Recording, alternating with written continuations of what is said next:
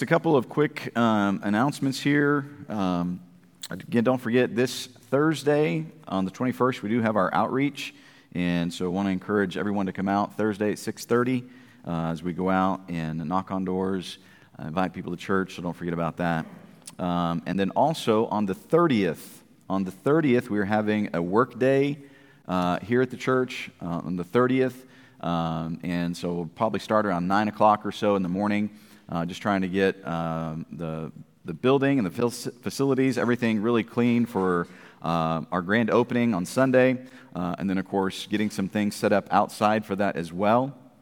And so if you're able to come, please come out. There'll be plenty of stuff to do, whether it's inside cleaning or outside setting up and things. So come out and help us that day. That's that Saturday, the 30th. We'll start at 9 o'clock. And so come out and help us with that. And then, of course, our grand opening on the first there at 10:30 is the service. 9:30 will be the ribbon cutting.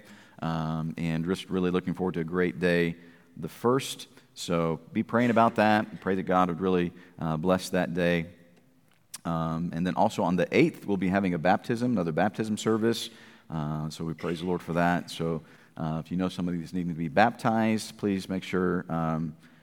have them contact me. You can register for that online for the baptism on the 8th there. All right? Anybody have any prayer requests we need to make mention of this morning? Any prayer requests we need to make mention of today? Miss Donna?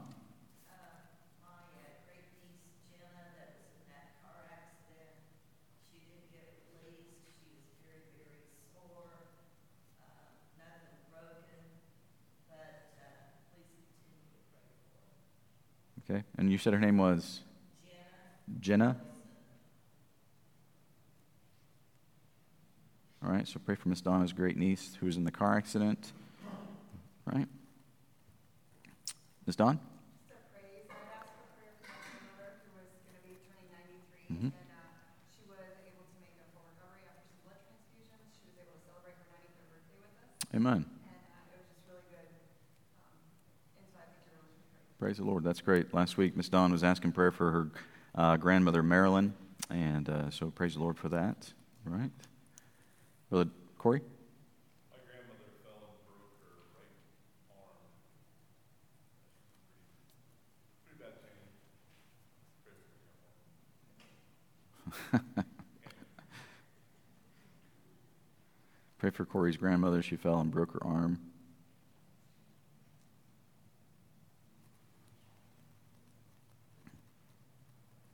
All right. Miss Leah? Yep. You can pray for the Brookshires and also the Stoners.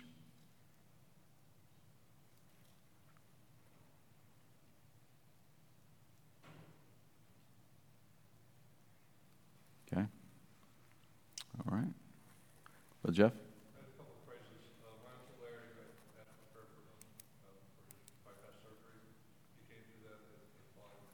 Amen.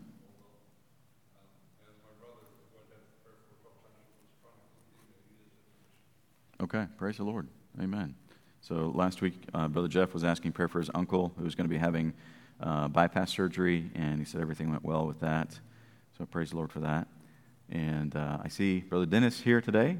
Last week, he wasn't feeling so well, and so Miss Patty was asking prayer for you, so it's great to see you back today. So answered prayer there. So that's great. Amen. Any other prayer requests this morning? Miss Marilyn?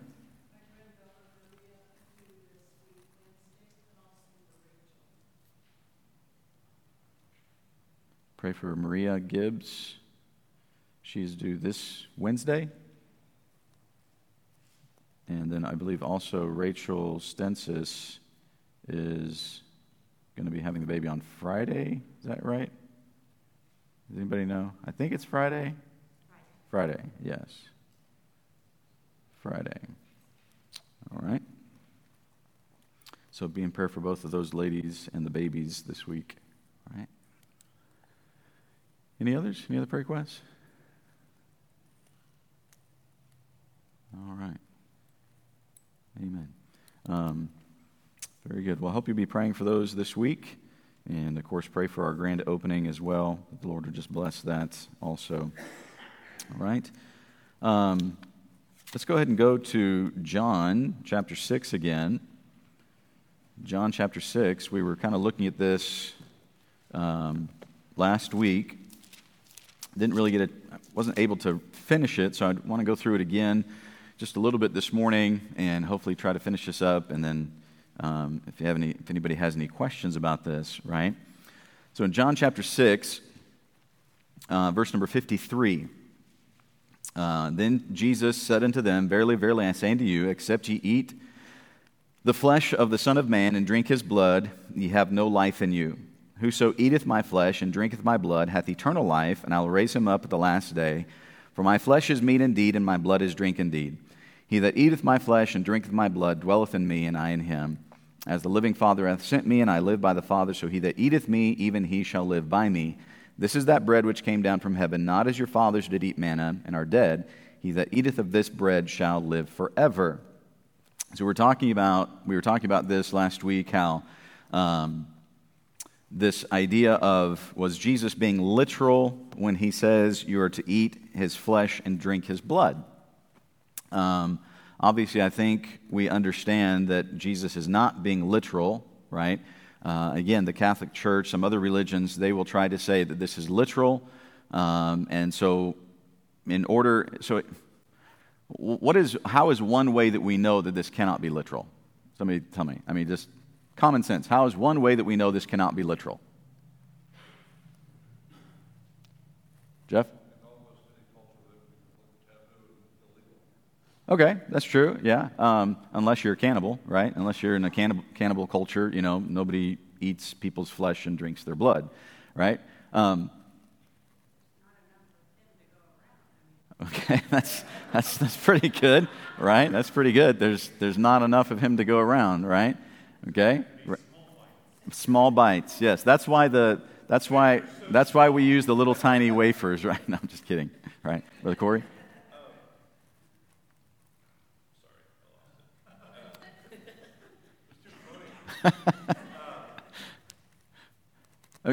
Sorry, go ahead.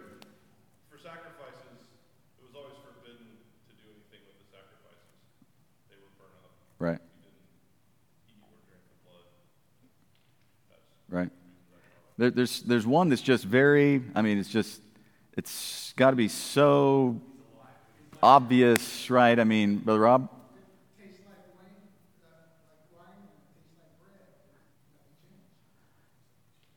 Well, but think about this. There's got to be something so obvious.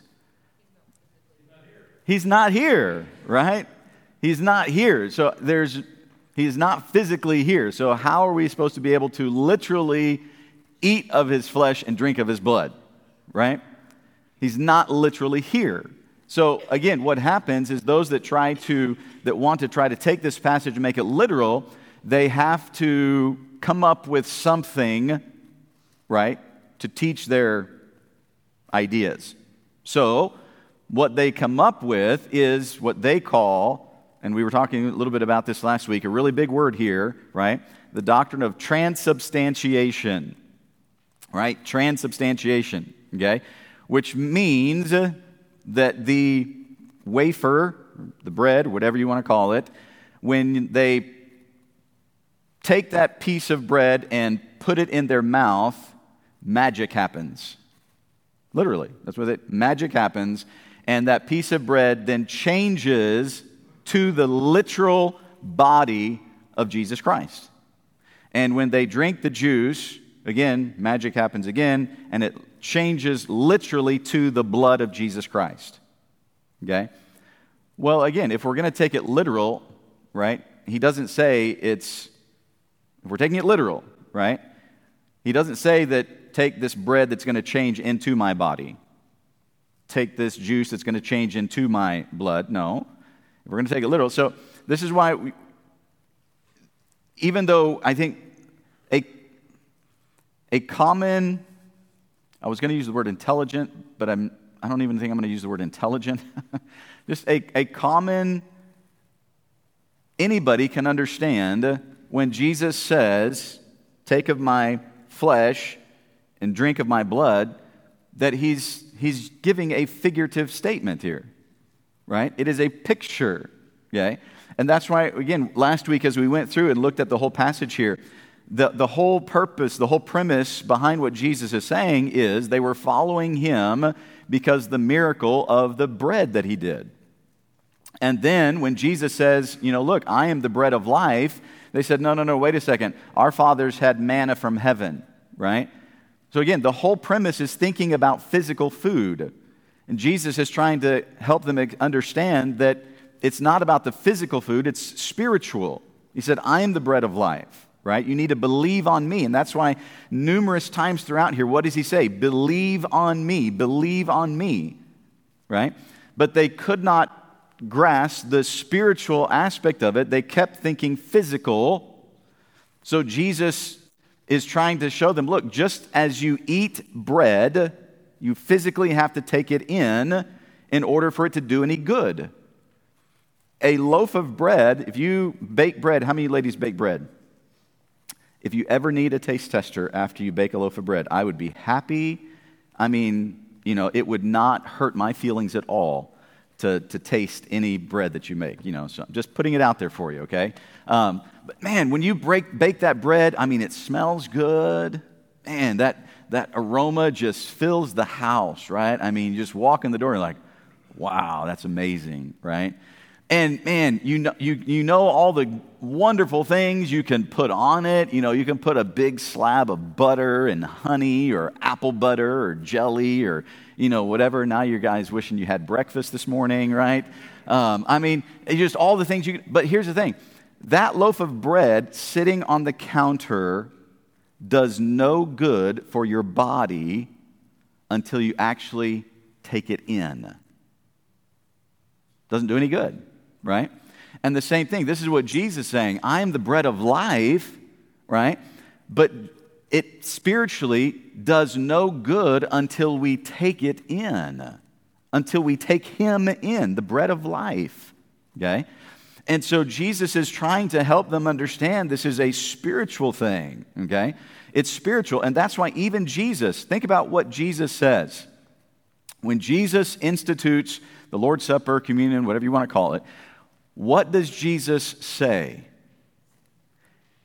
Look with me. Look back in, basically any of the passages that give the Lord's Supper. If you go back to, let's see, is it Luke chapter...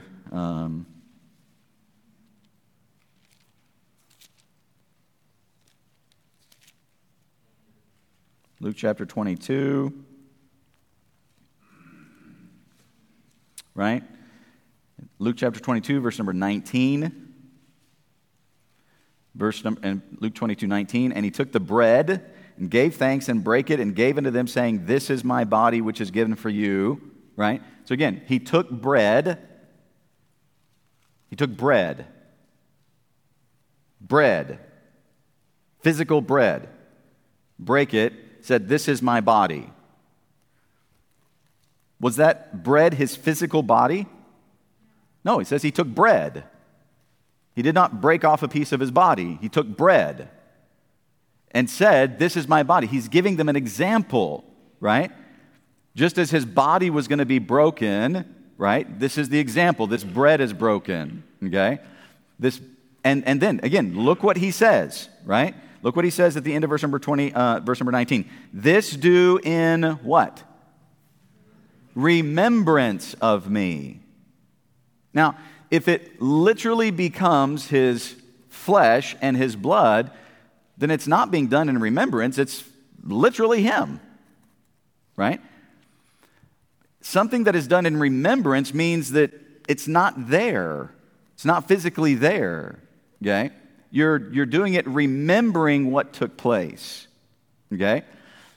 And so even in what Jesus says, it's very clear. Nowhere is Jesus saying that this bread literally becomes my body and this juice becomes my blood. And again, think about what he says in verse number 20.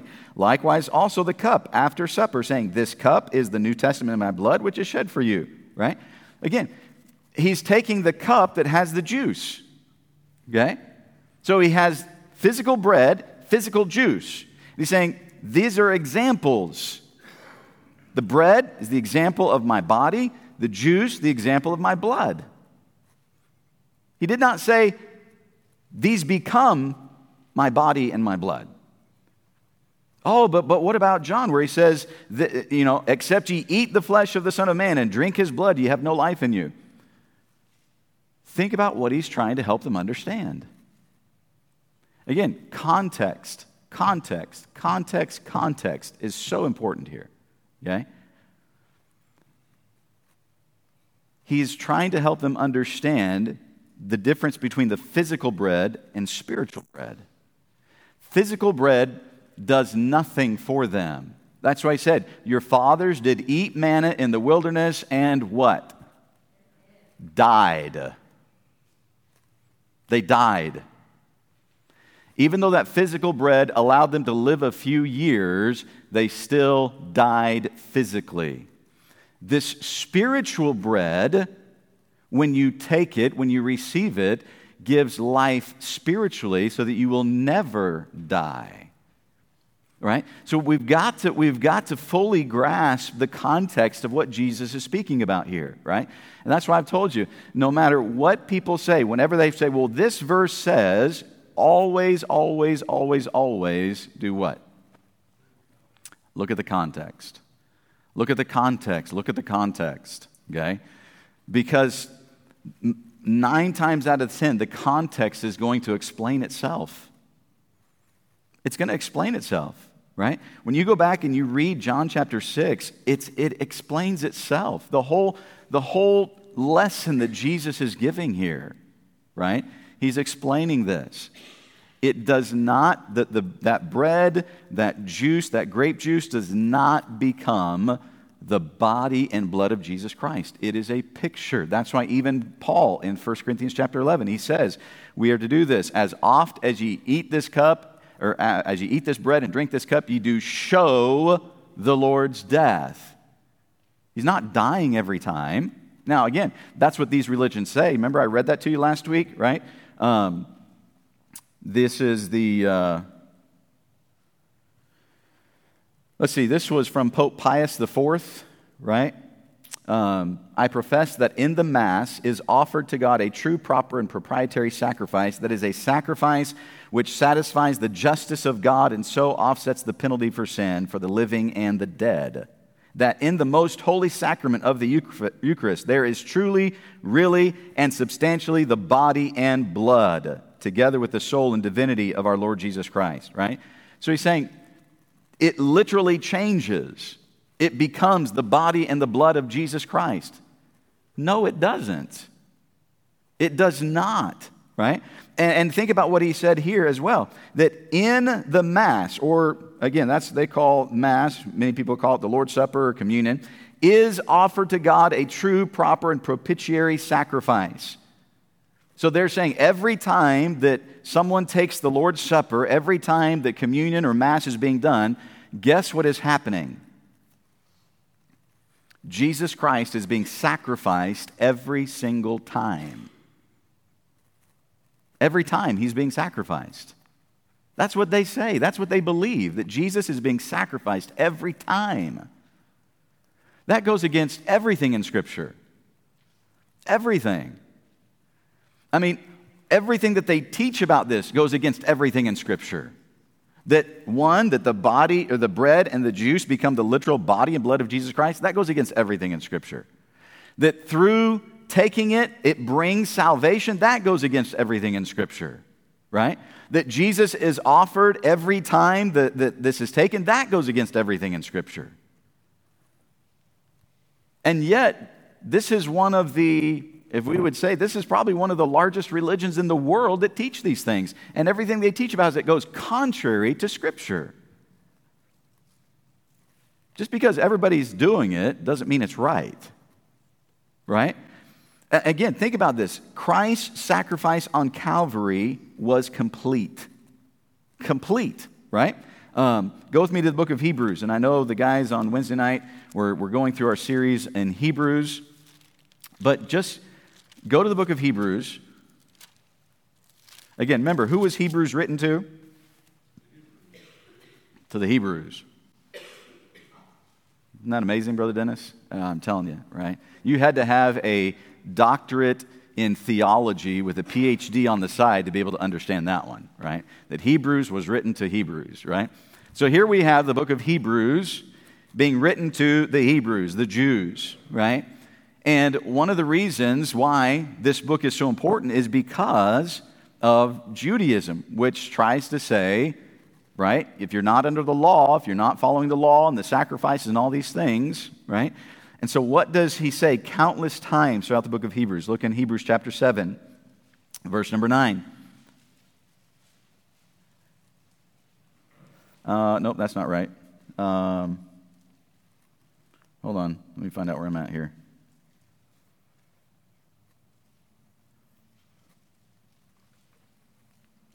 Look at verse 23, excuse me. Actually, you can go back to verse number 19. It says, for the law made nothing perfect, right? I mean, that's pretty clear. The law makes nothing perfect. But in verse number 23, and they truly were many priests. So he's talking about the priests, how they would offer sacrifices, because they were not suffered to continue by reason of death. But this man, because he continued ever, hath an unchangeable priesthood, wherefore he is able also to save them to the uttermost that came unto God by him, seeing he ever liveth to make intercession for them. So he's talking about Jesus Christ. He died, was buried, rose again, and is now interceding for those who are in him, right? That's Jesus Christ. Notice again, for such an high priest became us, who is holy, harmless, undefiled, separate from sinners, made higher than the heavens, who needeth not daily, as those high priests, to offer sacrifices, first for his own sins and then for the people's. For this he did, what's that next word? This he did what? Once, when he offered up himself. He says, Jesus Christ offered himself as a sacrifice for sin one time. One time, period. He's never going to offer himself as a sacrifice for sin again. This is why this whole idea, not only of this, transubstantiation, sacrificing every time Jesus is, you take the Lord's Supper, whatever, Jesus is being sacrificed again. But even the whole idea of losing salvation and getting saved again, losing salvation, getting saved again, it's not possible. If you can lose your salvation, that means Jesus is going to have to die again. If you can lose your salvation, then that means that Jesus did not die for that sin that caused you to lose your salvation on the cross. Because all your sins were not forgiven. There is a sin that caused you to lose your salvation. So that means, therefore, in order for you to be saved now, after you have lost your salvation, Jesus is going to have to come and die again for that sin so that you can be saved again. Well, that's not going to happen because Jesus said he died once for all. Once, he says, right? For this he did once when he offered up himself. You see, this whole idea of you can lose your salvation, get saved again, lose your salvation, get saved again, lose your salvation, get saved again, that is heresy. That is false doctrine. Because you are saying that Jesus Christ is going to have to come and die again. Well, no, that's not what I'm saying. I'm just saying you can lose your salvation. Then what you're saying then is Jesus did not die for every sin when he died that once. Because if he died for every sin and he forgave all your sin except for that one that caused you to lose your salvation, we've got a big problem. He died once for all. One time. Look in chapter 9. Chapter 9. Verse number 12. Neither by the blood of bulls and calves, but by his own blood. He entered in, what's that next word? Once into the holy place, having obtained eternal redemption for us. One time. Jesus offered himself a sacrifice. One time, Jesus entered into the holy place. One time, he obtained eternal redemption. Once. Not every day. Again, he's showing the difference. With the Jews, every day they had to offer sacrifices. Every year, the high priest had to offer a sacrifice for the people. They did this day after day after day, year after year. Jesus says, not me. Once. Once. This is why he's showing through the book of Hebrews here that Jesus is so much better than those sacrifices. Jesus is so much better than the priesthood that they had there. Right? I mean, all throughout here. Look in verse number 22. And almost all things are by the law purged with blood, and without shedding of blood is no remission. It was therefore necessary that the patterns of things in heaven should be purified with these, but the heavenly things themselves with better sacrifices than these. So he's saying the pattern that we see here on the earth is a picture of what takes place in heaven. The sacrifices that we see on the earth is a picture of something spiritual. And he says, just like the blood of bulls and goats cannot take away sin, right? That's physical. It's not something that is spiritual. For Christ, verse number 24, for Christ has not entered in the holy place made with hands, which are the figures of the true, but into heaven itself, now to appear in the presence of God for us. Nor yet that he should offer himself, what's that next word? Often. He said he will not offer himself often. He will not offer himself more than once. As the high priest entered into the holy place every year with the blood of others, for then must he often have suffered since the foundation of the world. He said, if Jesus Christ has to sacrifice himself more than once, then he's been doing this for all of eternity. He says, since the foundation of the world he's been doing this, but now once in the end of the world hath he appeared to put away sin by the sacrifice of himself. He says again, one time. And as it appointed unto men once to die, but after this the judgment. So Christ was, what's the next word? Once offered to bear the sins of many. And unto them that look for him shall he appear the second time without sin unto salvation. All throughout here he says it was one time, one time, one time, one time. And to say that the bread and the juice somehow magically change into his physical body and blood is to say that he is being sacrificed over and over and over and over again. Jesus says, wrong. That will not happen. To say that you can lose your salvation and get saved again, and lose your salvation and get saved again, and lose your salvation and get saved again, wrong. He said once. One time. His sacrifice is once forever. Once. I mean, again, all throughout here. Look in chapter 10.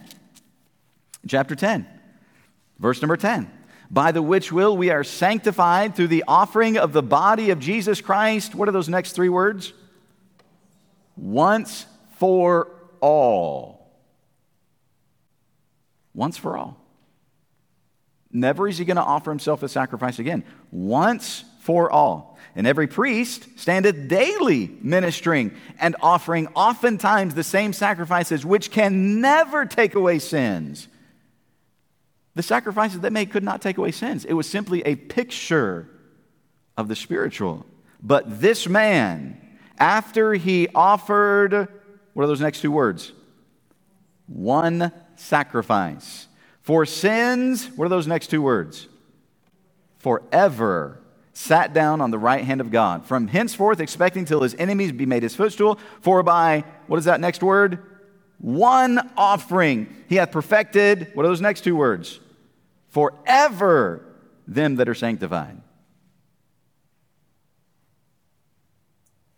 You say, Pastor, are you saying that you believe when a person gets saved and they truly put their faith and trust in Jesus Christ that they can never lose their salvation? No, I'm not. God did. God did. God said we are sanctified once forever. Once for all. And if that means I can lose my salvation, then God lied. I'm not going to call God a liar. You say, Pastor, does that mean you've lived perfect your entire life since you got saved? Nope, I have not. Then how do you know that you're still saved? Because he paid for my sin on the cross. Every single one of them.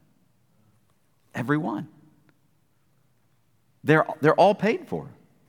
Because if I can sin and lose my salvation, then, friend, there is no way that I can be resaved.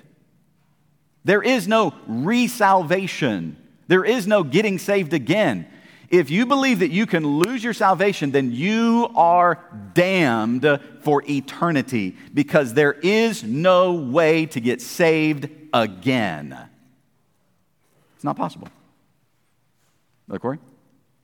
I grew up in the Church of Christ and have a lot of Pentecostal family. The one that always stuck out to me was Ephesians 1:13, which is basically kind of explains our salvation. In whom you also trusted, after that ye heard the word of truth, the gospel of your salvation, in whom you also after that ye believed. Mm-hmm.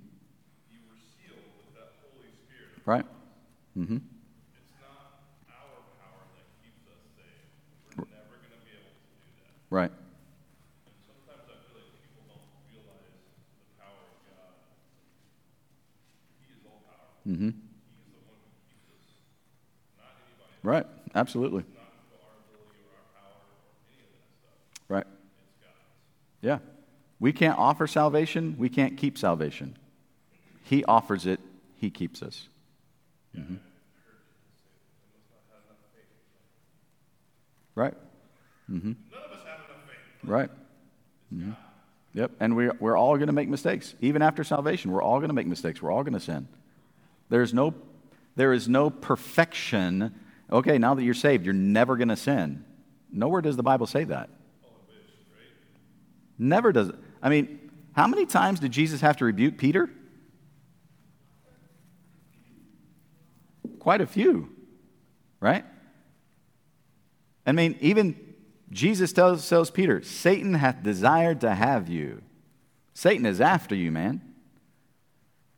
Peter denied the Lord Jesus Christ 3 times. I believe that's a sin. Peter didn't lose his salvation. He didn't lose it, right? It's not about us. It's about him and what he has done, right? And so as we go through, I mean, all throughout Hebrews, he talks about this, right?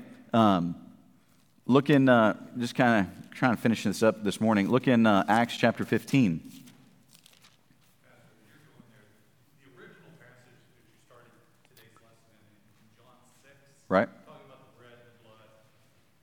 I love when he finishes that teaching, he looks at the disciples and he says, does this offend you? I mean, it's like everybody's looking at him like, I'm having a hard time with this whole bread thing Mm-hmm. and blood thing and flesh. And he says, does this offend you? Pay attention. Mm-hmm. Because what I'm talking to you about are spiritual things. Right. They are spiritual. They are life. Mm-hmm. But he just sounded like somebody who would sit here and talk to me and say, Dennis, do you find this offensive? I can slow down and repeat this if you want. Yeah. Don't steal my thunder here. I'm getting back to John chapter 6 in a minute. Go back to Acts chapter 15, right? So in Acts chapter 15, you have the believers up in Antioch. The Jewish believers came up and they said, it's great that you believe in Jesus, but you've still got to follow the law, right? And so there's this great division now in the church, because some are saying you've got to follow the law. Others are saying, no, it's simply by grace through faith alone.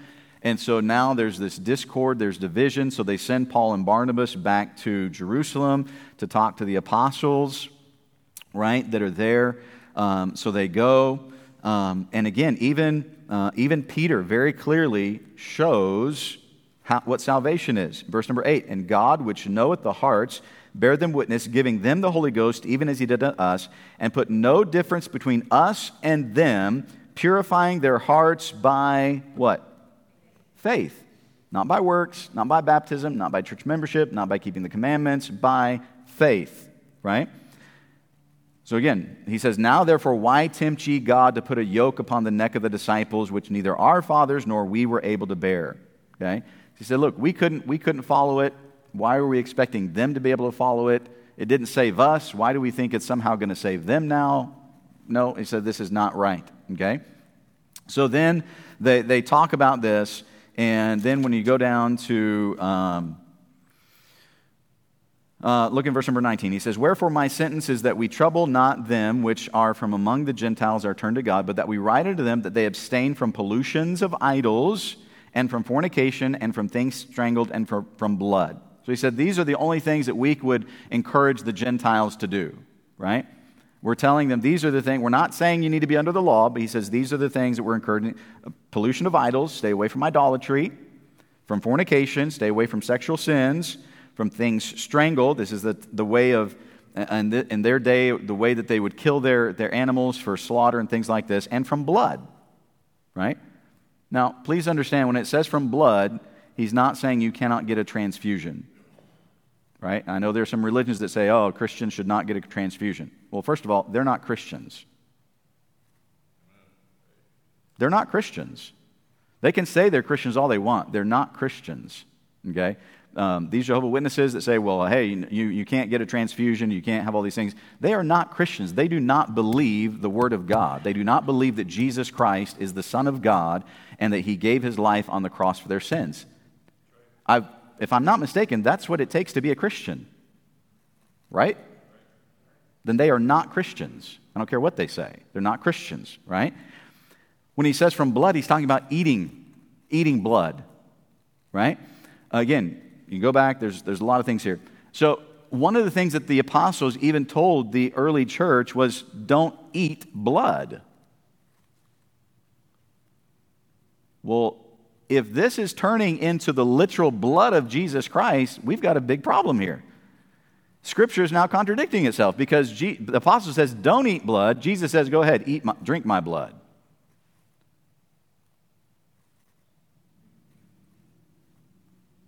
Apostles, Jesus. We got a contradiction here. No, we don't. There's no contradiction because the juice does not turn into the blood of Jesus Christ. It doesn't. It is a picture of it, right? Again, go back to John chapter 6. We've got just a few minutes left here.